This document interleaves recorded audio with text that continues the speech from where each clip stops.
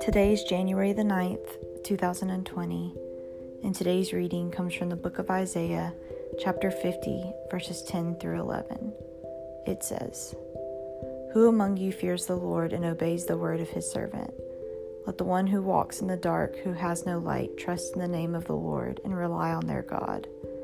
But now, all of you who light fires and provide yourselves with flaming torches, go, walk in the light of your fires and of all the torches you have set ablaze. This is what you shall receive from my hand. You will lie down in torment." This is the word account based on the scripture. If you truly fear the wrath of God, then you would never inflict wrath on others. Inflicting pain upon other people will never cause them to want to catch fire for your point of view. It only smothers.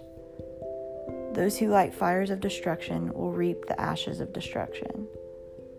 God will be sure that they manifest their own dysfunction. What hurts my heart the most is when people wave the flag of hatred but admit to being a Christian. Remember, people can still be guilty even if innocence is their admission. If you have the love of God in your heart, it is impossible to hate another human, even if they are in opposition to the truth that you are pursuing. If you are called to act out in wrath, then you are not being called by God. Do not slander the miracle of faith if your faith is a fraud.